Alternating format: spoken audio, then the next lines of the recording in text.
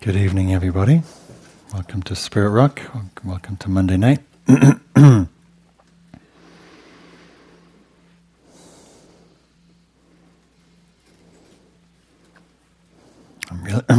really appreciating daylight savings time. It's very light. Maybe when we meditate tonight, we can meditate on light, inner light, outer light.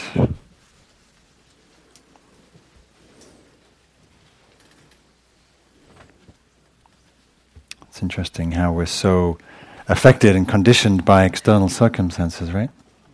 So, how, whether you love the rain or not, how different the mood feels after a week of rain to a day of sunlight. Yes. Mm-hmm.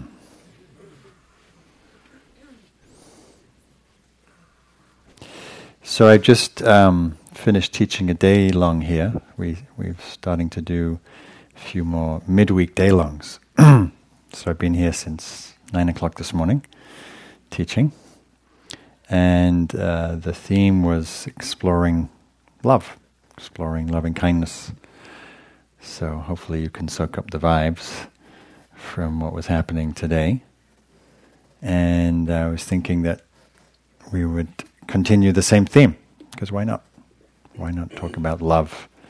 Spring is here, and it's an essential quality in our lives and in this practice and on the path. Quality of kindness, particularly in relationship to our meditation practice, to our own inner life. How we hold and orient to ourselves and our experience with kindness. So I'm just curious, how many people here in their meditation practice have, how many people, don't like the word do, but there's anything in wording. How many people do the loving kindness practice in your daily practice in some form or other? Okay. So only a few of you. How many people have had instruction in loving kindness meditation? Some of you. All right. Well, maybe I will lead us in a loving kindness meditation, since most of you didn't put your hands up. For those of you who don't like guided meditations, then you're going to have to meditate on aversion and resistance and maybe some hatred. That's okay. I won't take it personally. It's for the welfare of all beings. So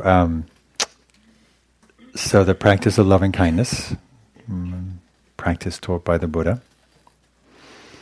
Although we're not quite sure exactly how he taught it, there's not a lot in the texts actually about his form of meditation of loving kindness, because in the text, basically the one line that we can really draw on in a sort of reference to our practice is basically one should cherish all living beings, suffusing the whole world with unobstructed loving kindness. So off you go. That's the instruction. However, if that was the only instruction, most of you would just space out. Maybe not. I don't want to underestimate your meditation powers, but generally that form of metta practice where we just suffuse ourselves and all beings with loving kindness is not so easy to sustain, because we tend to suffuse for a while, and then we start suffusing it with what's for dinner and what's for work tomorrow and what's wrong with my life and my relationship, and we get lost in just as we do with any meditation. So the form that's mostly taught and practiced here is actually from an old text called the Visuddhimagga, which is about 1,500 years old. So if you think old stuff has, gives it more weight, then it's got plenty of weight to it. And it's a practice that uses phrases, intentional phrases, that express your wish, your aspiration for yourself and for others. Yeah, so it's the how I speak about it is the phrases the intention and the wish and the orientation of kindness and love carried on the vehicle of the phrases.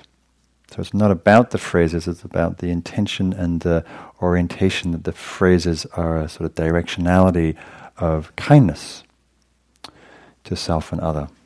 Does that make sense? So I'll guide us through that as we sit together today. And just a couple of things to say about that practice. One, we're not, even though it's a cultivation of loving kindness, we're not looking for any particular state to be cultivated. We're not demanding or insisting on any particular emotion arising. We just repeat these phrases, these wishes for another's well-being, and then we let go. Just as we sit and we be present and we let go to what actually happens in mindfulness. And sometimes beautiful, loving, caring, expansive states arise. Sometimes nothing arises. Sometimes the obstacle to a loving heart arises. Our own contraction, our fear, our numbness, our reactivity, our hatred, or all the other stuff that gets in the way of us having a loving heart surface. Which is why it's called a purification practice, in that it brings to the surface that which is obstructing the radiant heart. Yeah? So many ways to do this. I'm going to guide us. We'll start with ourselves, wishing well for ourselves, because that's often the place that's most needed. Most of us, I would say, are naturally caring people, and yet we're not so kind and caring with ourselves. So we start here because this is the source and the wellspring from which our love for others arises. And then I'll introduce different types of people we can wish for, people who are easier, people who are more neutral, people who are difficult. And ultimately we're just wishing well for everyone, without condition. So that's why that's referred to as a boundless quality of heart, where we're not just loving the people nearest and dearest to us, which is lovely, but we're actually extending that to include everybody. Easier said than done, which is why it's called a practice. Okay, so sitting comfortably, sitting at ease, sitting upright, yet relaxed. I'm going to read a poem from Derek Walcott, who expresses quite beautifully this quality of being able to hold oneself with loving presence. He says, "The time will come when with elation you will greet yourself arriving at your own door in your own mirror, and each will smile at the other's welcome and say, 'Sit here, eat.' You will love again the stranger who was yourself.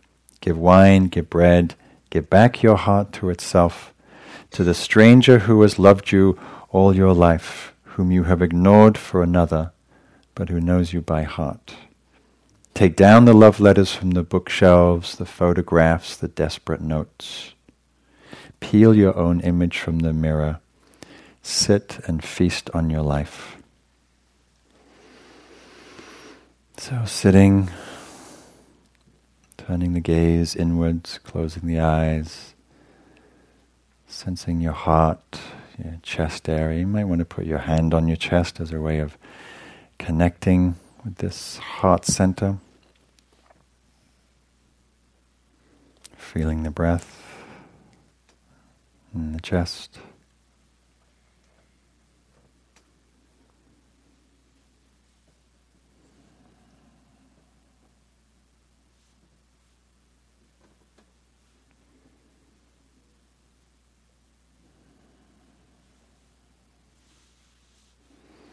And taking a moment as we turn our attention towards cultivating kindness to ourselves, to first take a moment to reflect on your own goodness, your own good qualities.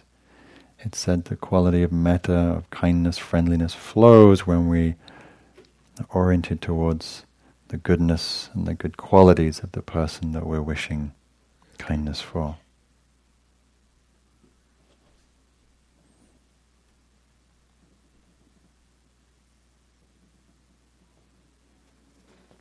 And if accessing that goodness or good qualities is difficult, remembering ways you are kind or generous, caring,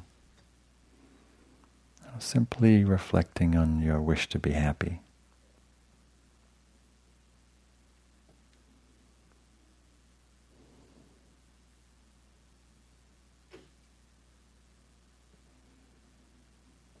And then I'm going to repeat some phrases, which I'll repeat several times. You may have your own phrases. You're welcome to use mine, adapt mine, but keep the phrases very simple, very generic, so you can wish them equally for everyone. And I'll say a longer version and a shorter version of the phrase. May I be safe and protected from inner and outer harm.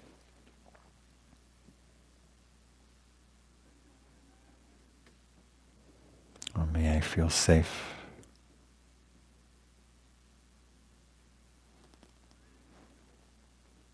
May I be healthy and strong in my body, or as healthy as I'm able to be. Or simply, may I feel healthy.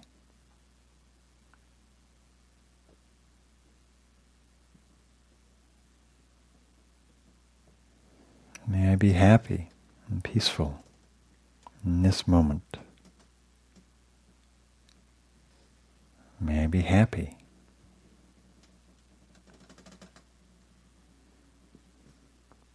And may I live with ease in this world.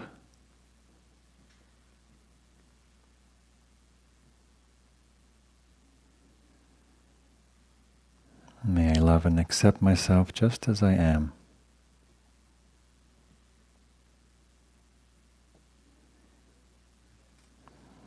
So I'll say the simpler version of these phrases a couple of times. And as you hear and say the phrase, see if you can feel into the felt sense in your body. May I feel safe.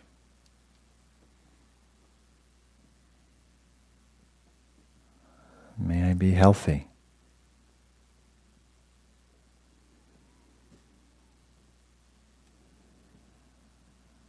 May I be happy.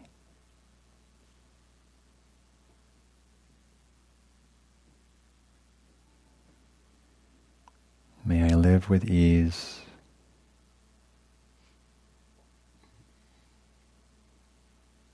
May I love myself just as I am.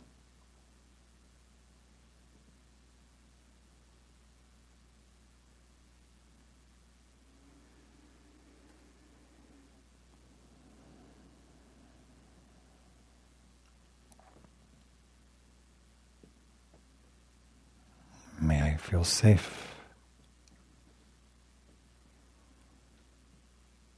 May I be happy.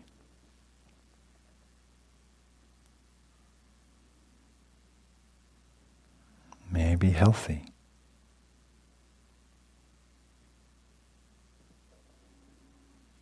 May I live with ease.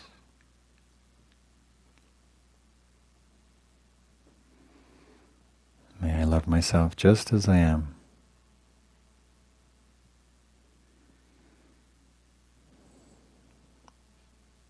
So in your own time, using these words or your own, offering these wishes, kindness, friendliness for yourself, connecting each time with the meaning, with the intention of each phrase, offering them to yourself, offering them to your heart, to your body.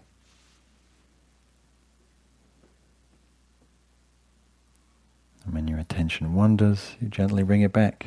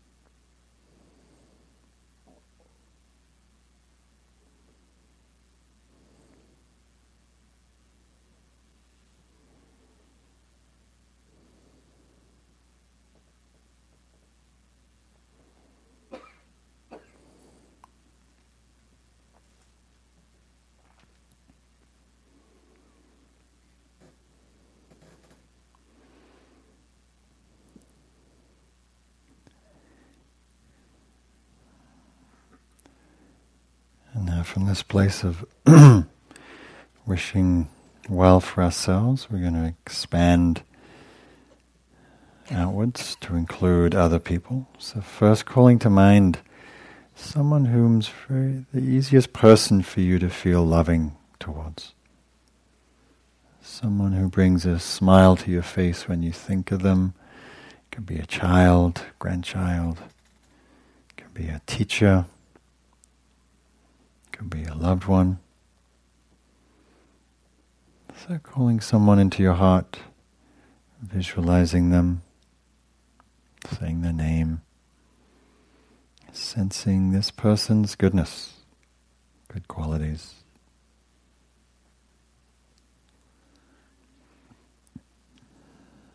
Their wish to be happy.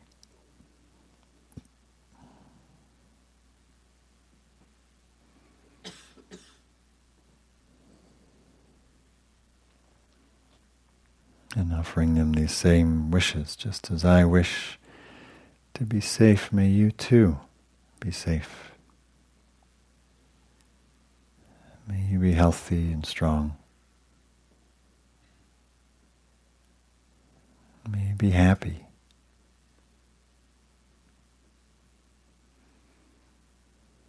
May you live with ease. And love yourself just as you are.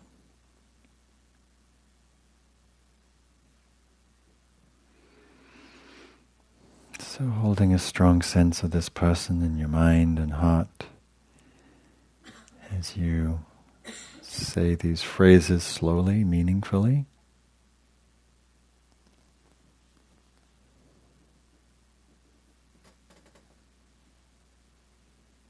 May you be safe.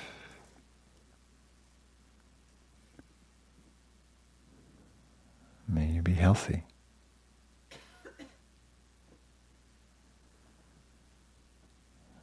May you be happy and live with ease.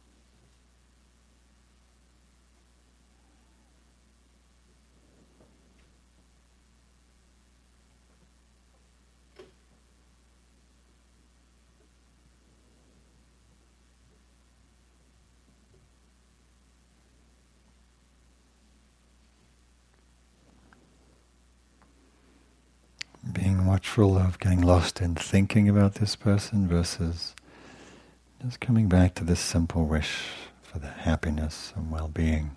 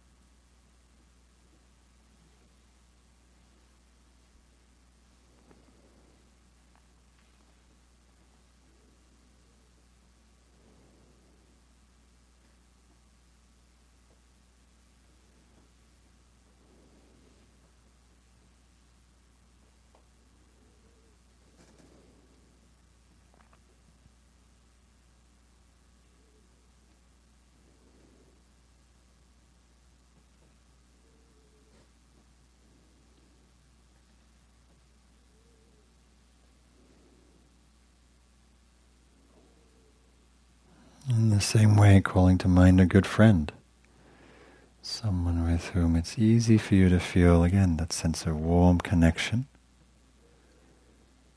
Taking a moment to sense this person, visualize them, sense their goodness. And extend your heart through these phrases, your own phrases. Just as I wish to be happy, may you too be happy. May you be healthy.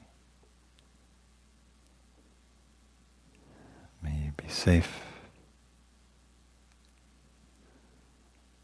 May you live with ease. May you love yourself just as you are.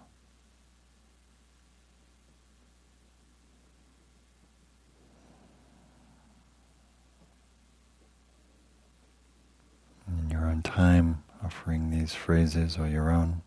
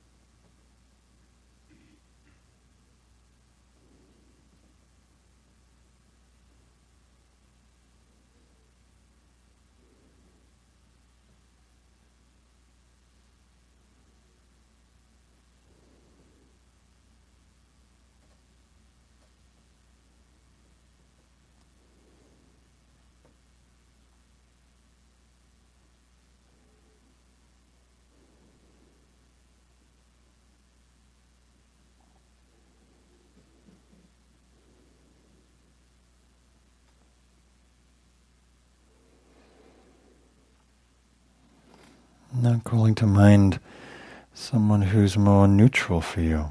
Stranger, someone you might see every day in your neighborhood, in your office, at the coffee shop, the store. Someone with whom you have neither strong feelings for or against, but someone you would recognize.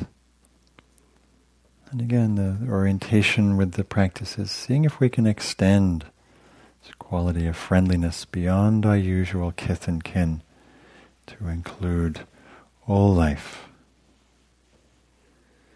So calling this person to mind, and even though you don't know them, you can sense that they too wish to be happy, safe, free.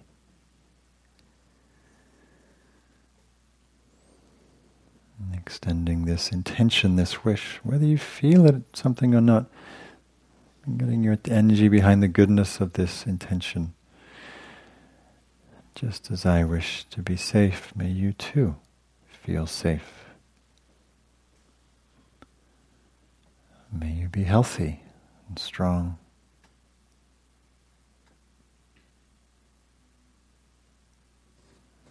May you be happy, peaceful.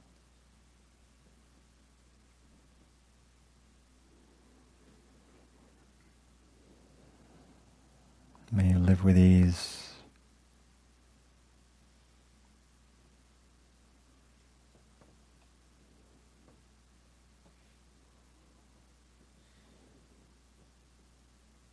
Staying connected with this sense of this person as you offer your wishes of kindness to them.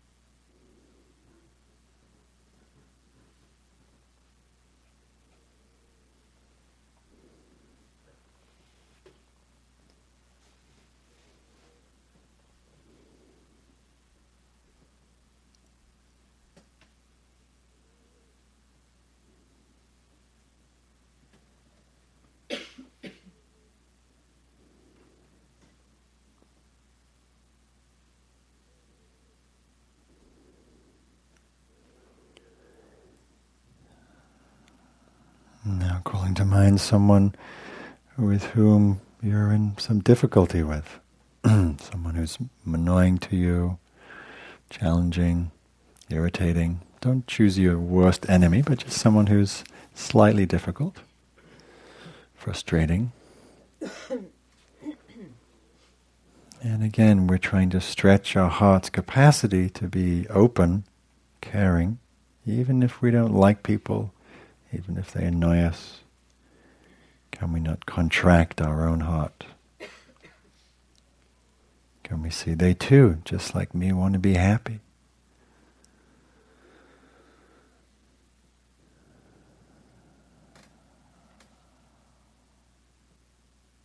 So calling this person to mind.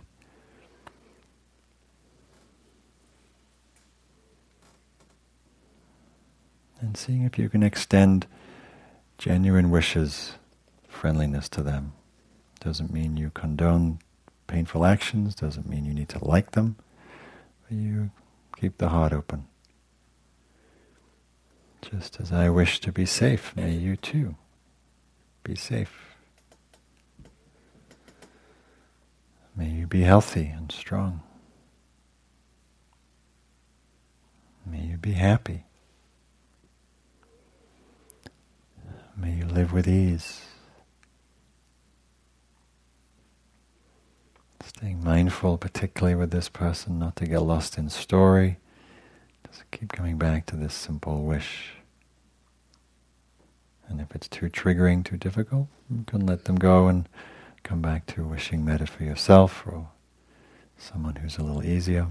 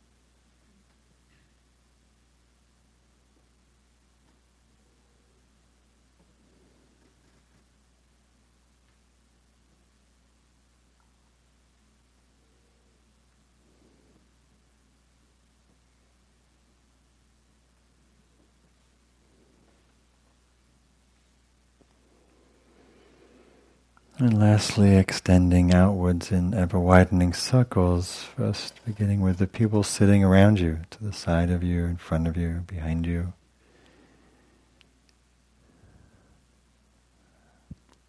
May you too be safe, be healthy, be happy. Including everybody in the room. Those you know, those you don't know. May we all be healthy and be happy in this moment. Find freedom and ease.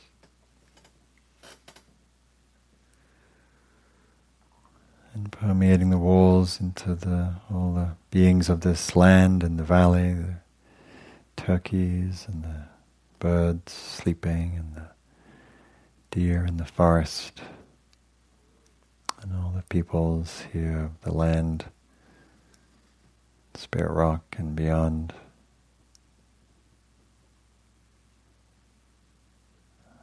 May your life here flourish and be healthy, be happy. And with freedom and ease. And extending your hearts out to those known and unknown, to friends, to family, to loved ones, near and far.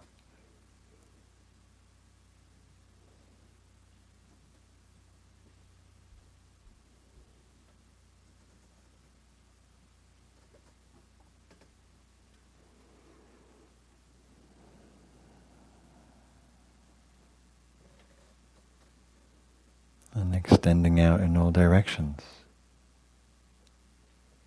to all life, all peoples, all beings, all creatures,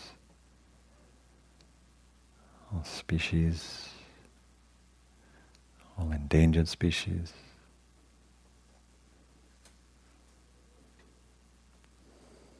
May your life everywhere be safe, protected. Live with health, live with happiness, live with peace.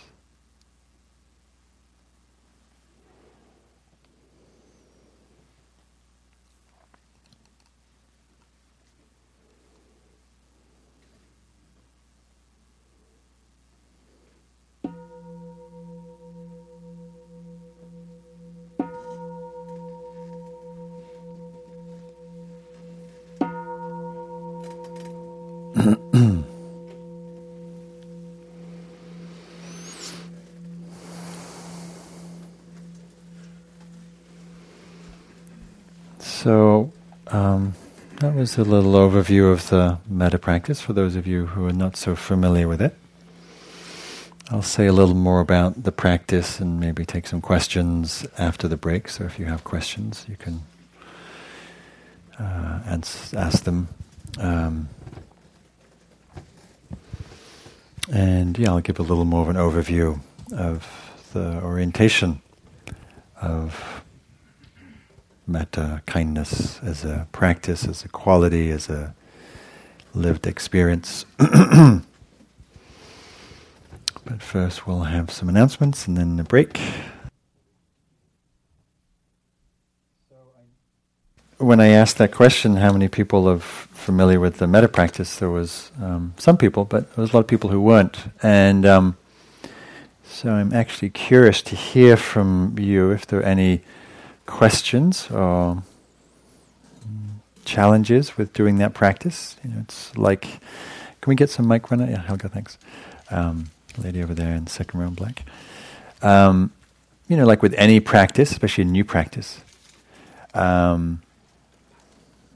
questions arise, challenges,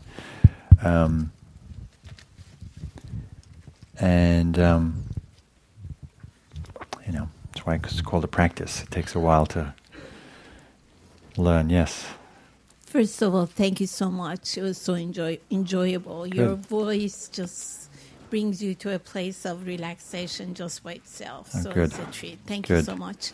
Hopefully not too sleepy. But My voice is a little bit hoarse, so maybe it's because of falling asleep. I'm just kidding.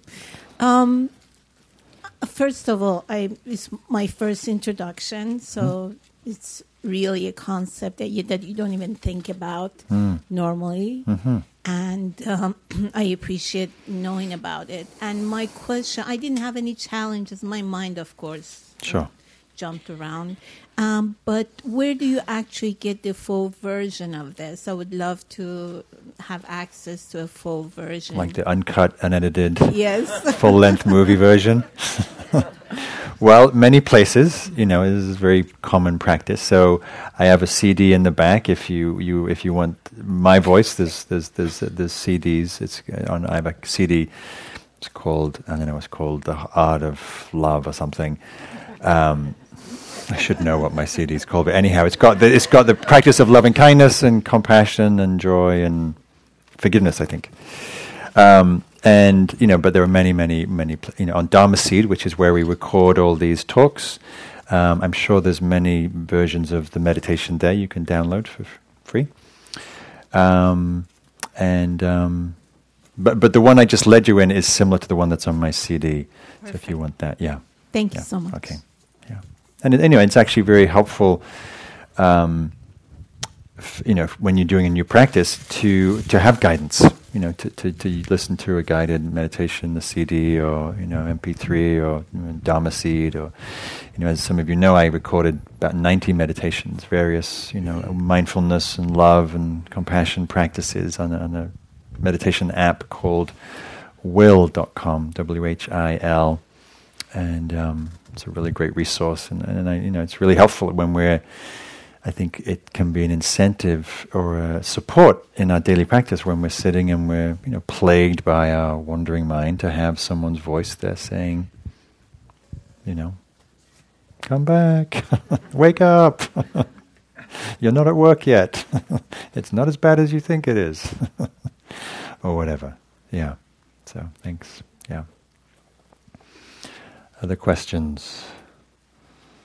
Were you all just residing in boundless, radiant, loving kindness to all beings everywhere?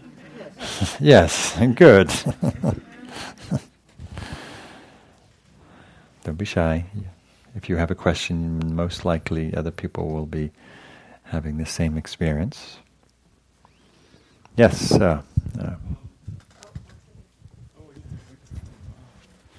Hello. Hi. Hey, so what's the difference between loving all beings and romantic love?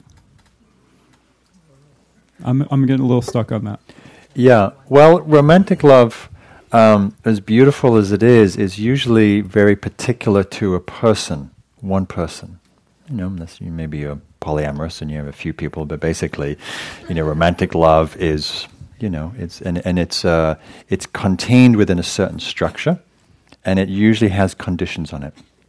Most of our experiences of love are conditioned, as in, especially romantic love, that there's certain agreements in a relationship, that you commit, that you agree to, fidelity, or to loving each other, or caring for each other, whatever. Right? And if those rules are broken, then often the romantic love dissolves. Whereas this quality of metta, or boundless love, is unconditional in that we love regardless of conditions. Right? Whether someone is nice to us or not nice to us. Whether we know them or not, whether we like their political views or not, or we like their, who and how they are in the world, we still are able to find some capacity of care and kindness. So, which is, so in that way, it's much more. There's much more capacity to extend itself beyond just our familiar, small, family, relational place. And in that sense, it's. I was going to say it's harder. It's not necessarily harder, because romantic love is plenty hard. it's actually simpler in a certain way. You know, one of the phrases that I like is that a friend of mine uses. He says, this quality, in this quality of metta, I wish everything for you and want nothing from you. Whereas romantic love is, I wish everything for you, and I'd actually like quite a bit back, thank you very much. In this particular way, in this particular style, you know. So it's very different. And metta is a generosity of heart. It's a freely offered gift where you love, you care, and there's no expectation of return. You know, and that's different. And in that way, the heart feels very free. You know, and we all know this. This is not something foreign. We all have innate kindness and care and love within us. We're born with love as our essence. And I just came from a dear friend who's, you know, suckling on her breast, and you know, just the sweetness. She's a 6-week-old baby. So we have this quality innately within us, and we can also, and it gets trampled on, it gets hurt, and we contract, and we withdraw, and we shut down, and the heart closes, and we have the capacity to grow, develop, and to learn how to really extend it much more unconditionally.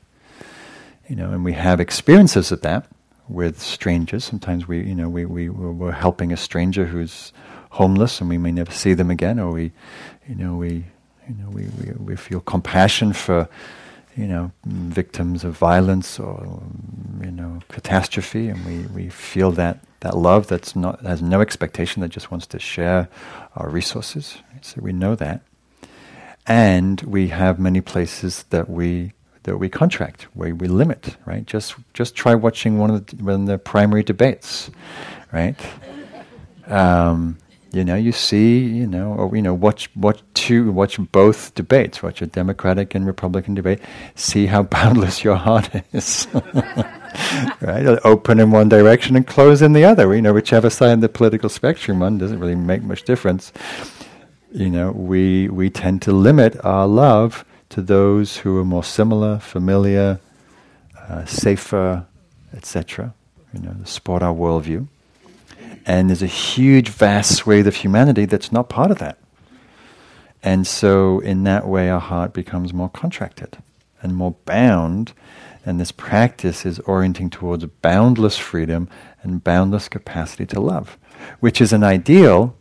And as any ideal, it's lofty and it's, you know, it's sort of breathtaking in its potential. And there are people like that who seem to have that capacity, and you know, and usually they, you know, history is full of those people, and they're in history.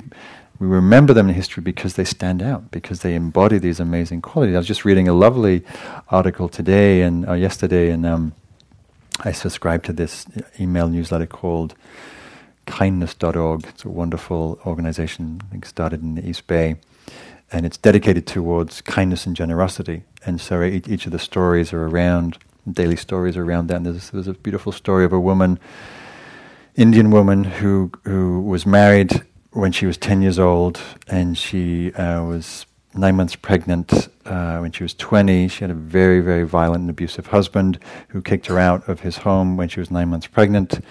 She went back to her family of origin. They rejected her. She ended up on the streets. She had a child on the streets, and she remained homeless, ended up living in a train station, I forget which one, in an Indian city. And despite her terrible, traumatic situation, she also realized that as she looked around the station, that there were so many other children who'd been abandoned in the same way. And so she had no other means of livelihood, so she begged for food and you know, medicine and whatnot. And she began taking care of the homeless orphans in the train station. And she's been doing this for, I think, 50 or 60 years, where she takes and she's raised over 1,000 children. And it's incredible, it's inconceivable the trauma she went through, and yet she had the capacity of the human heart to love and to care unconditionally. You know, it's profound. And she has orphanages, and you know, she's training people in her work, and it's beautiful to see what the human heart is capable of. Right? We all have that capacity. It's part of our makeup, right? And we also can develop it through practice, through cultivation, right? Which is one of the reasons I've been practicing the Metta practice for almost 30 years now, and I really appreciate it. And I was raised Catholic, and I have a lot of love for many of the traditions in that church and the teachings in the church. But one thing that always was mystifying to me as a kid, especially as a teenager, and I went to this very rough, violent Catholic school in a rough neighborhood, and there was a lot of sort of not paradox, but hypocrisy in we were sort of told to be nice, good Catholic children and love one another and love your neighbor, and I'd always complain to my parents. I say, I don't like my neighbors. How am I supposed to love them? Like, that doesn't make sense to me. Like, so there was a lot of teaching of telling me how I should be, but no telling me how to get there. And what I've appreciated about Buddhist teachings, not that it's not within the Christian tradition, I'm not saying that, but I didn't have access to it growing up. What I've appreciated about Buddhist teachings is they're pragmatic, they're practical, they're methodical, and there's a sort of step-by-step approach, including developing love. Right? Mostly in our Western romanticized, idealized notion of love, there's not really the understanding of cultivation, and that it's work and it's practice and it takes effort and it takes dedication and it takes patience and it takes tenacity and all the things that relationships challenge us to grow in that way. And so the metta practice is one way that we can develop a certain kind of foundation where we come back to this simple orientation of wishing others well, which is one expression of love.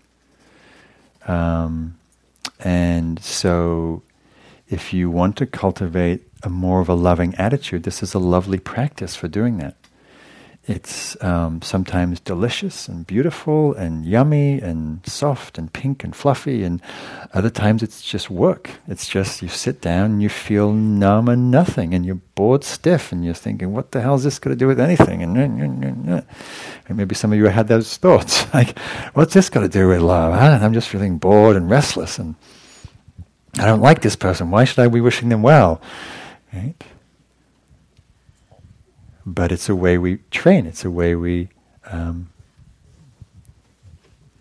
it's like the gym. It's a way that we're working out that muscle of, can I orient kindly to strangers? And actually, the strangers, is the neutral, or it's called neutral person, or the stranger, is one of the really fun places to work in the practice. Because if you do this every day, and you practicing loving the same stranger every day, they quickly cease being a stranger. You start to love them, right? So maybe it's your barista, in Starbucks that you see every day, and suddenly, like, oh, there's Joey.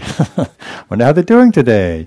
Maybe they're not and maybe they're not on working that day, and you go, oh, I wonder if they're okay. I should find out what's up with them. And so it's interesting to see how quickly, when we actually turn our attention to someone, especially with an orientation of warmth or friendliness, that they quickly cease being the neutral stranger that you don't really notice or care about to being a real person.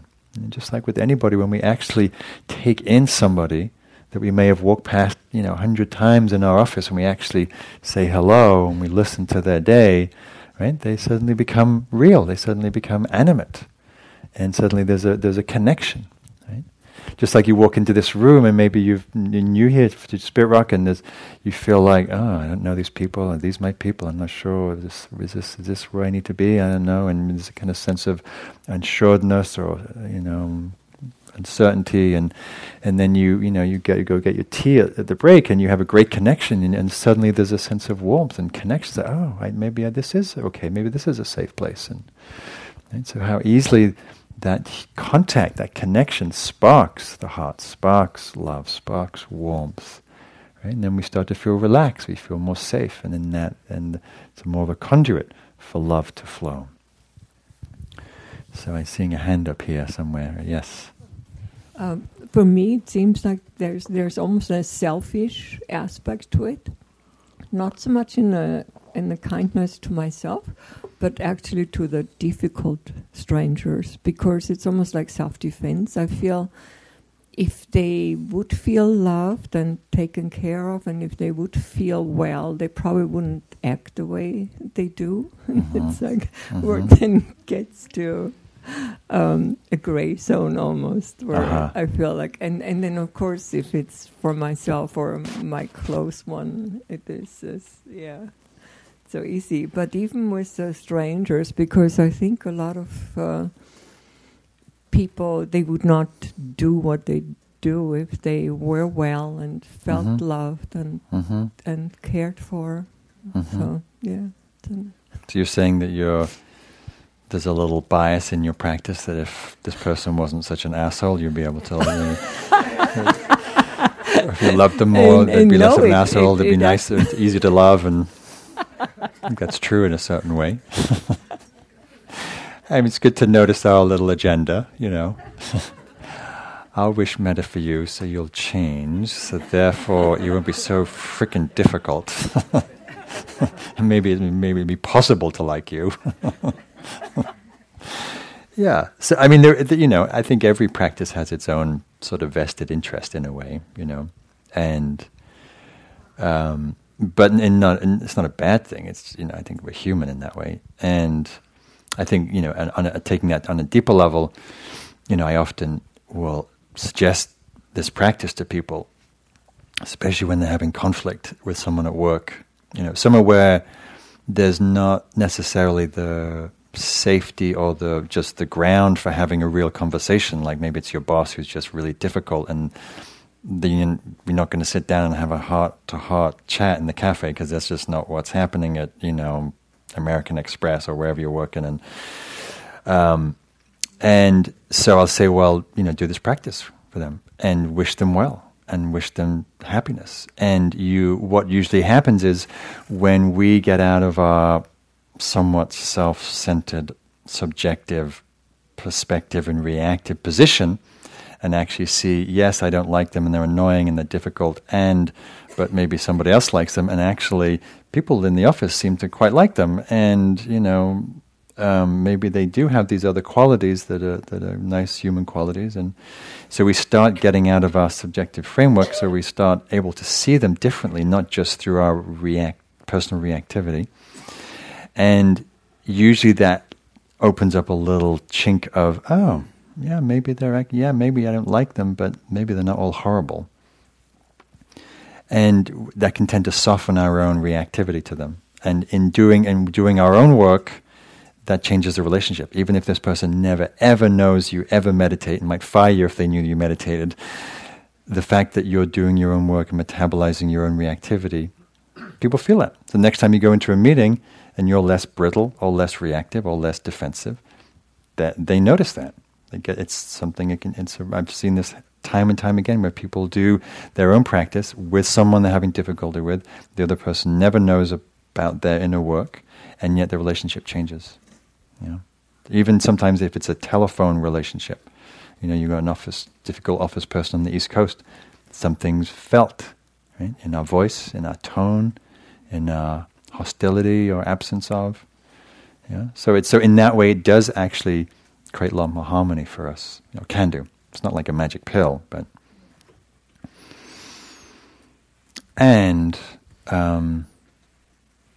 the point ultimately is not to be so self-referencing, but to really be generative of, may I wish you well, whether we get along or not, whether you ever like me or not, or whatever. Right? Good. Yes. Question? Yes, thank you so much for that whole process. I think I came into it with a real open heart, and I was really happy. I don't know if it was from selling cookies or not, but I was in a happy place, in an open heart place, and I thought about the person that we were eventually going to get to that I have a problem with. And by the time I went through the first three, by the time I got to her, I said, she's really not that bad, and maybe I'll call her tomorrow, and I was thinking, wow, this is awesome. I think I need to get your CD, you know. But it really was transformative because going into it, I knew I was going to choose her as my person that was a problem. Yeah. No, it does shift the heart. You know, the the Buddha talked about inclining the mind, inclining the heart, right? So if we incline our mind and heart towards kindness, most likely that will be more available, right? If we incline our mind and heart towards judgment and fear and reactivity, guess what's more available, you know? So it's kind of a simple equation. We don't like to think of it as that simple sometimes. I mean, and sometimes it's not, but there is a place that we can really transform our mind state. You know, I do this a lot when I'm going into a reactive situation myself, or I'm going home and there's some conflict at home. You know, and I just hold the people I'm going to meet with kind spirit, and it really changes the situation. You know? Yes, there's a hand here.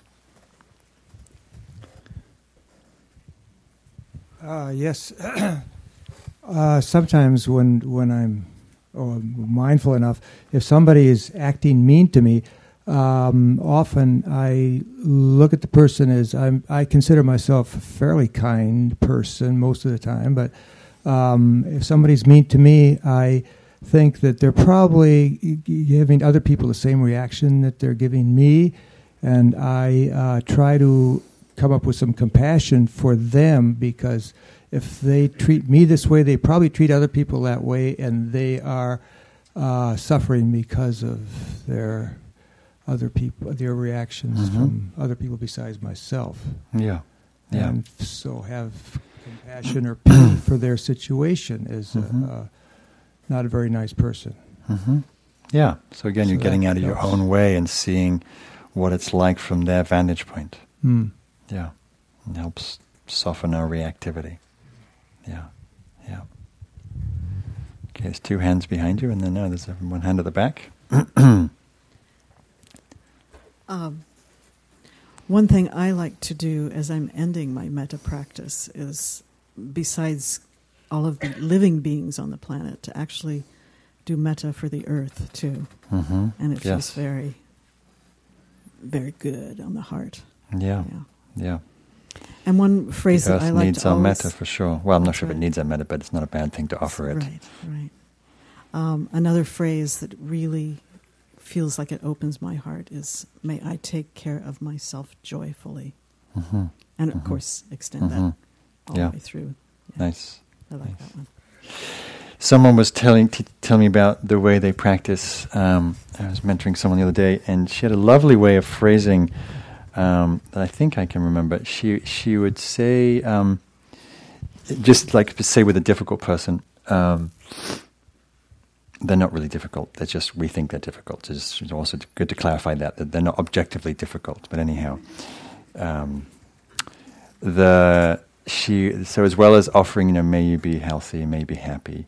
One of her phrases was, may I open to you with loving kindness.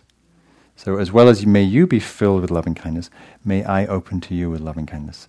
And I thought it was a really lovely way. It's like very subtle. For those of you who know the metta practice quite well, it's a very subtle way of invoking it's like this swing door. Like it's like wishing the metta both ways. And really that's what the metta practice is. May I open my heart to loving kindness to everybody. So I just thought I'd share that. Yes. So you probably don't need the mic, but anyhow. Hi, Mark. Hi. Two things. Here's a quick quote from a Richard Wilbur poem. It's no great sin to believe we cast bread upon the waters, hoping to receive. The other thing is, as a popular phrase nowadays, no good deed goes unpunished. How do we reconcile that? And what? How do we what? How do you reconcile that with the genuineness of the reaction in both cases? I mean, if we love ourselves, then we're going to love the genuine anger or resentment or hurt feeling that you have in a situation where, having given, especially a great deal, nothing comes back. It is something in an existential sense that you have to deal with. Overcoming that may be another thing indeed, but this all should go under, as far as I'm concerned, living wisely. How do we get around that? How do we get around which piece? Well, that which is fairly obvious in the world, which is so much of what we put out does not come back. Yeah. Well, that's called. And yet, our genuine desire for gratitude is very real. It's no sin. Right. I see. Right. To right. believe otherwise. Yeah. We don't have to beat up on ourselves just because we wanted some small return. Yeah. Like gratitude. Yeah. I think, I've really been aware of this a lot today. There's often so much paradox in life. Well, there is a lot of paradox in life, and there's paradox in practice. And so, for example, we're wishing all beings to be happy, and we know that for all beings to be happy, one half of the beings have to eat the other half to stay happy, right? Because otherwise they die, right? They're carnivores, right? Fish, birds, whatever. So that how is as this beautiful line, the mind creates the abyss, the heart crosses it. Right? So our mind creates duality, separation, right, wrong, good, bad. How do all beings be happy if half of them are eating the other half? But the heart crosses the abyss by being able to hold that paradox and extending kindness and understanding that, yes, beings have to eat each other, and we still want all beings to be happy. That's just the basic wish and orientation of the heart. Even if for the mind, sometimes it doesn't make sense. Right? So the same thing with your dilemma or dialectic of, the generosity of heart that freely gives, and the humanness of liking something to be received in return. Right? That's human. And just like, so much of our reactivity and pain is human, and the teachings are orienting us towards that's true, and how is it possible to offer freely, knowing that it's nice to get something in return, and also not being attached to whether it happens or not, right? And so that's always a kind of edge, a dance we're playing with, right? So the metta is this generosity of heart. I love you, I care about you, and I wish you well. Even if you slap me in the face, I wish you well. I'd rather you didn't slap me in the face, and I'd rather you return my phone call, or, were nice to me when I, it's just like when we give a homeless person money, and we think we're doing it just out of the benevolence of our heart, and they completely ignore our generosity, and we go, we feel a little affronted, like they didn't say thank you. Well, we might, we might not, but, and that's our human side. And then we get to look at, where was that generosity coming from? Was it really freely given, or was it really a contract I was getting into, and I demanded a certain response? Right? Very human, very natural, but not as boundless. Right? So we're moving from the conditional, from the contractual to the boundless. Right? And, we confront this in our relationships, right? In an intimate relationship, familiar relationship, father-son, mother-daughter, whatever relationship, right? Where we're expecting certain ways of treatment. We're expecting people to be honest and trustworthy or kind or fair. And often that doesn't happen in relationship. And we're forced to, we're challenged either to confront, to speak up, to let go, to do all kinds of things. So, and the orientation is towards more opening, more generosity, more kindness, knowing full well that we're a little like elastic bands. We stretch, we grow in a little way, 3 steps forward and then 2 steps back. Like we have this intention, New Year, I'm going to give away as many things as I can this year. And then January 2nd is like, well, maybe I'll need that coat, if it's really, really cold, and El Nino, or maybe I'll need that coat for the next year, right? And suddenly it's like, oh, what about me? What about my needs? Right? And then we extend openly, and then there's a contraction, right? And so, hopefully, that 3 steps forward, 2 steps back is, a little more letting go, a little more freedom, a little more kindness, right? Knowing full well that we also react. This is a poem from Mark Nepo I found recently. It's called "For My Brother." I didn't find. Didn't Helga, did you give me this? Maybe have I read this already here Monday night? No, that was. Oh, good. Oh, good. Great. It's a beautiful poem about this loving heart. He says, "You were there when I had cancer, and now you've carried Dad through the rickety bridge of his bones to whatever time is left. And somehow you are tending the argument that is our mother, like a kettle without a handle. For all your gifts, your care is the well that has no bottom.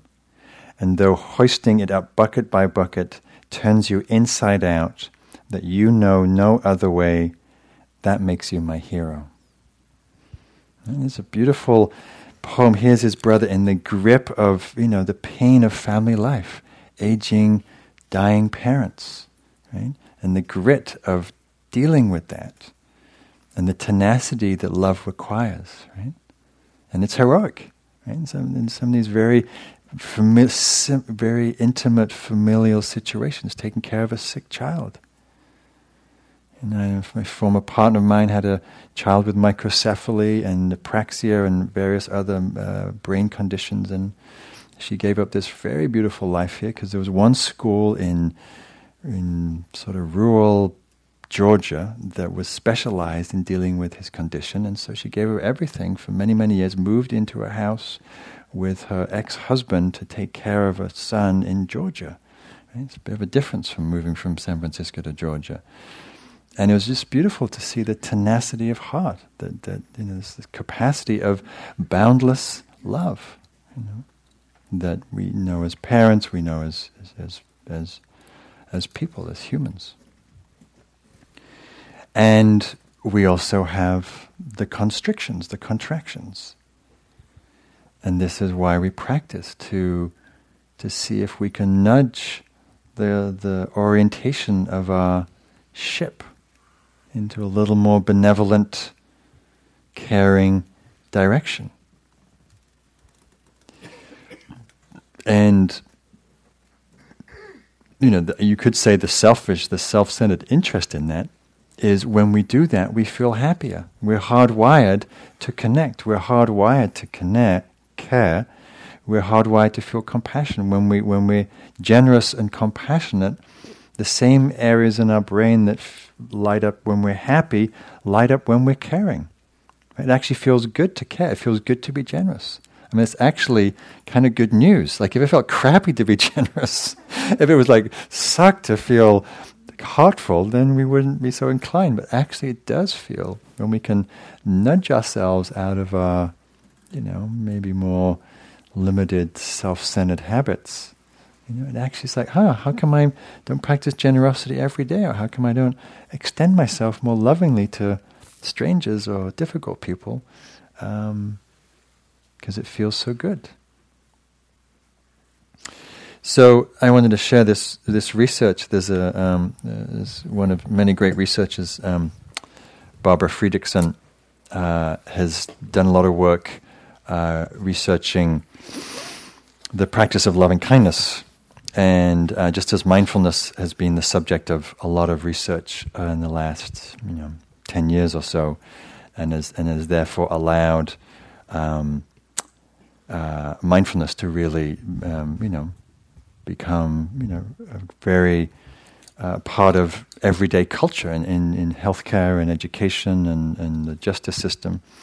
And so I see this similar trend happening with research around compassion and loving kindness. And we live in a science-based culture where when we have scientific validity for something, then suddenly it has validity. Never mind the fact it's been around for 2,500 years, practiced by tens of millions of people. Who cares about that? But if there's a study done at Harvard, then it must be true. So So this is, and you can Google this article. This 18 benefits of loving kindness practice, which is what we just did. And I'll just read them out because I think it's an interesting list. So one is increase positive emotions and decreases negative emotions, which may be obvious. Increases vagal tone, the vagus nerve, which increases positive emotions and feelings of social connection. Decreases migraines, decreases chronic pain, decreases PTSD among veterans, decreases schizophrenic symptoms, activates empathy and emotional processing in the brain, increases the gray matter in your brain, which apparently is important for something, increases your ability to enter a relaxing restorative state, decreases your telomere length, which is a biological marker for aging. There's a lot of really interesting research done on telomeres. Meditation has a profound effect on the telomeres, which is the enzyme which protects the basically the deterioration of the DNA. Makes you a more helpful person, increases compassion, increases empathy, decreases your bias towards others, particularly minorities, and boy, do we need that right now. Increases social connection, curbs self-criticism. I teach. I'm writing about the inner critic and self-judgment, and one of the main practices I give to people who are plagued by their inner critic is loving kindness, because it's the complete opposite. Instead of you're a jerk, you're pathetic, you're a loser, you're a failure, may you be happy, may I be well, may I be safe. Yeah, but you're a loser and you're pathetic. Yes, but may I be happy, may I be well. Yeah, but another thing, yes, and may I be happy, and may you be happy. And it's a really good equalizer. Increases feeling of social connection and positivity towards strangers, and has long-term impact. So it's an interesting list, right? It's like, I mean, it's all obvious to me what, the cultivating the heart, increases empathy, cultivates kindness and social connection and warmth towards strangers. I mean, it's kind of self-evident, but it's interesting that they can also be tracked very rigorously in research experiments. So here's a poetic perspective. This is not again. I read it earlier today. A different poem by her, the Palestinian poet Naomi Shihab Nye, who writes a poem called Red Brocade. The Arabs used to say, when a stranger appears at your door, feed them for 3 days before asking who they are, where they've come from, and where they're headed. That way they'll have strength enough to answer. Or by then you'll be such good friends you don't even care. Let's go back to that. Rice? Pine nuts? Here, take the red brocade pillow. My child will serve water to your horse. No, I was not busy when you came. I was not preparing to be busy. That's the armor everyone puts on to pretend they had a purpose in the world. I refuse to be claimed. Your plate is waiting. We will snip fresh mint into your tea. Right? This is the unconditional kindness of offering care to strangers. Right? It's beautiful, simple, ordinary, human. And so I think, with the practice of loving kindness is both the formal practice of saying phrases, right, which is a way of generating and it's the conduit for kindness. And, you can take those phrases into your day. You can, while you're sitting in traffic, while you're sitting in a boring meeting at work, while you're in the elevator, when you're standing in line at the store waiting for your coffee, just be saying those phrases quietly, benignly, a little stealth metta here, a little someone who looks down, may you be happy, may you be thriving, may you be safe, may you be no love. And, since no two mind states can occupy the mind at the same time, when we remember to wish someone well, even if it's for a few seconds, in those seconds we cultivate kindness. That's what's pervading the mind, in the heart. So the strength of any practice is whether we do it and whether we practice it, right? So whether you do it formally on the cushion or whether you do it just every day, sitting in traffic, walking down the high street, recalling that wish, whatever your wish is for people, in a very general, simple way.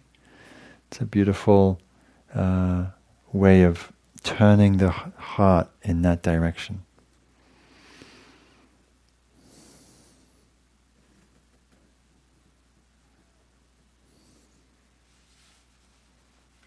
Very simple, very ordinary, and also very boundless. Right? It's very profound in a certain way to offer that unconditionally. It's that great poem from the poet Hafez who says something like, "The sun never says to the earth, 'You owe me.' Look what happens to a love like that. It lights up the whole sky." And the sun never says to the earth, "You owe me."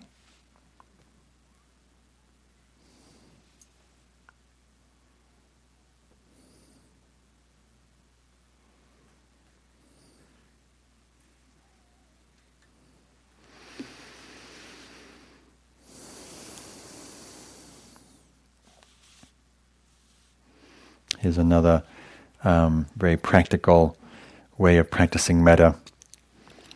Though I don't know if this person was doing it in a conscious way, but the way she lived her life was like that.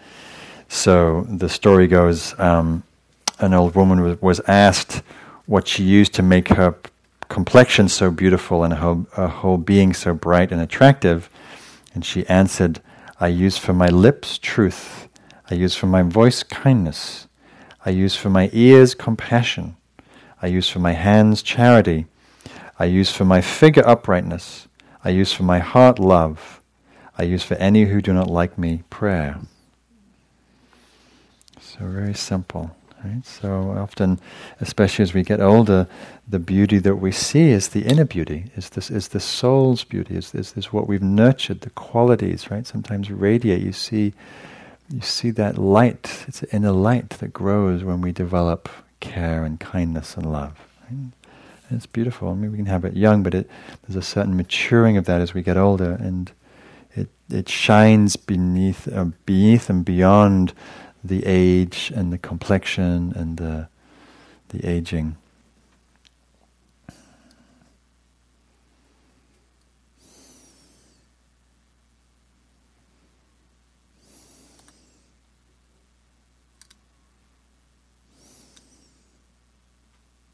So I think one thing that's interesting to look at is, if this is such a lovely thing and its innate quality, how come we don't hang out there all the time? Since it feels very pleasurable to be loving, it feels pleasant to be caring and kind and generous, why don't we hang out there? If we want to be happy and loving and caring makes us happy, what's up? What blocks the heart? What causes us to contract? What causes you to contract? Shut down. So we want to know what interferes with the heart opening, or what shuts the heart down. Someone in the group said today that she, as a child, she was very emotional and very had a lot of happiness, but also a lot of tears, and it was hard to control. At some point, she made the decision in the teens. She just shut it down, and then she sort of moved up into her head and became very analytical, and didn't have much access to her heart. Right? So maybe that's a choice that we make. Or maybe it's because of circumstances in our life are so painful and so traumatic that that it gets shut down. Right? It's just too hard to keep the heart open. Sometimes our hearts close because we're too sensitive, and we feel the pain in the world. Right? It's hard to listen to the news or watch TV and just watch the debates, for God's sake. I mean, that's bad and that's painful enough. But, now close your heart. Too right. I mean, it's heartbeat. But when just listening to the immense suffering in the world, it's hard to keep the heart open. To hear about species becoming extinct, when I hear about oceans acidifying, and when I hear about tribal lands being stolen from native peoples, and just the list is endless. And so it's hard to stay open and to feel. If we're empathic, we feel the pang of that. We feel when we hear about some atrocity in Syria or in, closer to home.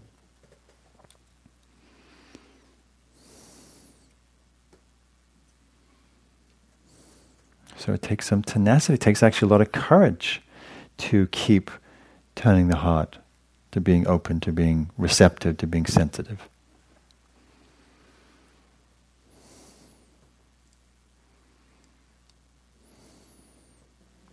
And we have to ask, what's the cost of closing the heart down? Because if we close parts of ourselves down, we kind of close the rest of us down. It's kind of like a one size fits all. We can't just close down the pain of feeling the world's pain and not shut down also our capacity for joy. Right? They go together. When we're open, we feel the beauty of this intensely beautiful spring day. And we feel the intensity of knowing that this planet is really under siege. Right? We just had the hottest month in record. A rise of over 2 degrees C globally. It's a huge landmark in global temperatures. It's hard to be open to the ramifications of that on species and on the poorest of the poor.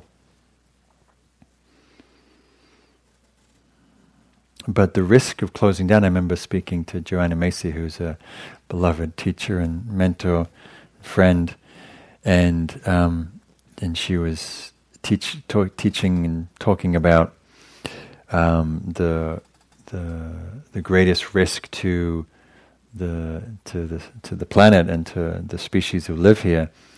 And she said it's not greed, it's not ignorance, it's not hatred, it's not materialism and consumerism, and she says it's numbness. It's numbness that's the greatest risk, because if we're numb, then we don't feel, and if we don't feel, we don't act. Right? If we don't feel enraged, we don't feel compelled, we don't feel love. It's the love that gets us to move to act.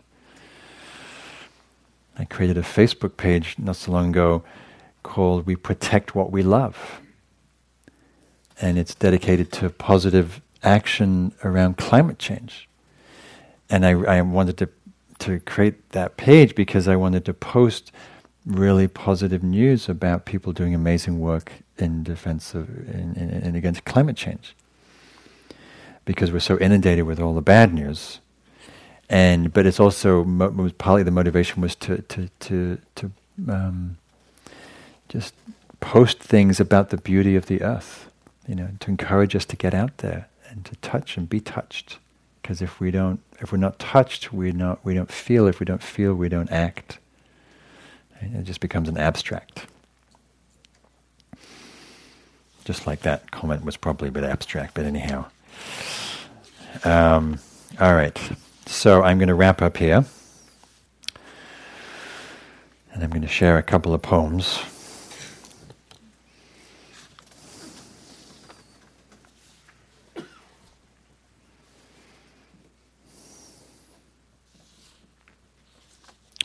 So one simple poem and one global poem. So this is from Mary Oliver, great poet, dedicated to her mother, who had, I assume, dementia, but was also very kind. And she writes, "On cold evenings, my mother, with ownership of only half her mind, the other half having flown back to Bohemia, spread newspapers over the porch floor. So, she said, the garden ants could crawl underneath in the winter as under a blanket and keep warm. And what shall I wish for myself, but being so struck by the lightning of years, to be like her with what is left, that loving." And what shall I wish for myself, to be that loving when I'm old, when even my mind is gone. We are what we practice. We become what we do. And so if we practice kindness and love, even if our mind has flown back to Bohemia, or in my case to Northern England, or wherever you're from, hopefully, I'll still be laying out newspapers for the Keep the Ants Warm, or whatever the California equivalent of that is. So I'll close with this lovely poem from Diane Ackerman. It's a prayer. It's called School Prayer. And it's really, I think of it as a metta prayer. And she writes, In the name of daybreak and the eyelids of morning and the wayfaring moon and the night when it departs, I swear I will not dishonor my own soul with hatred, but offer myself humbly as a guardian of nature, a healer of misery, a messenger of wonder, and an architect of peace. In the name of the sun and its mirrors and the day that embraces it and the cloud veils drawn over it, I will honor all life wherever and in whatever form it may dwell, on earth my home, and in the mansions of the stars. So may we abide with hearts of loving kindness and care. May we embrace and imbue ourselves with that loving kindness, since that's one of the places it's so hard for us to extend kindness. And may we radiate that out in small and large ways to those we know, those we don't know, those we love, and those we're challenged by. And may that practice flourish in each and every one of us. Thank you. Nice to be with you. Take care.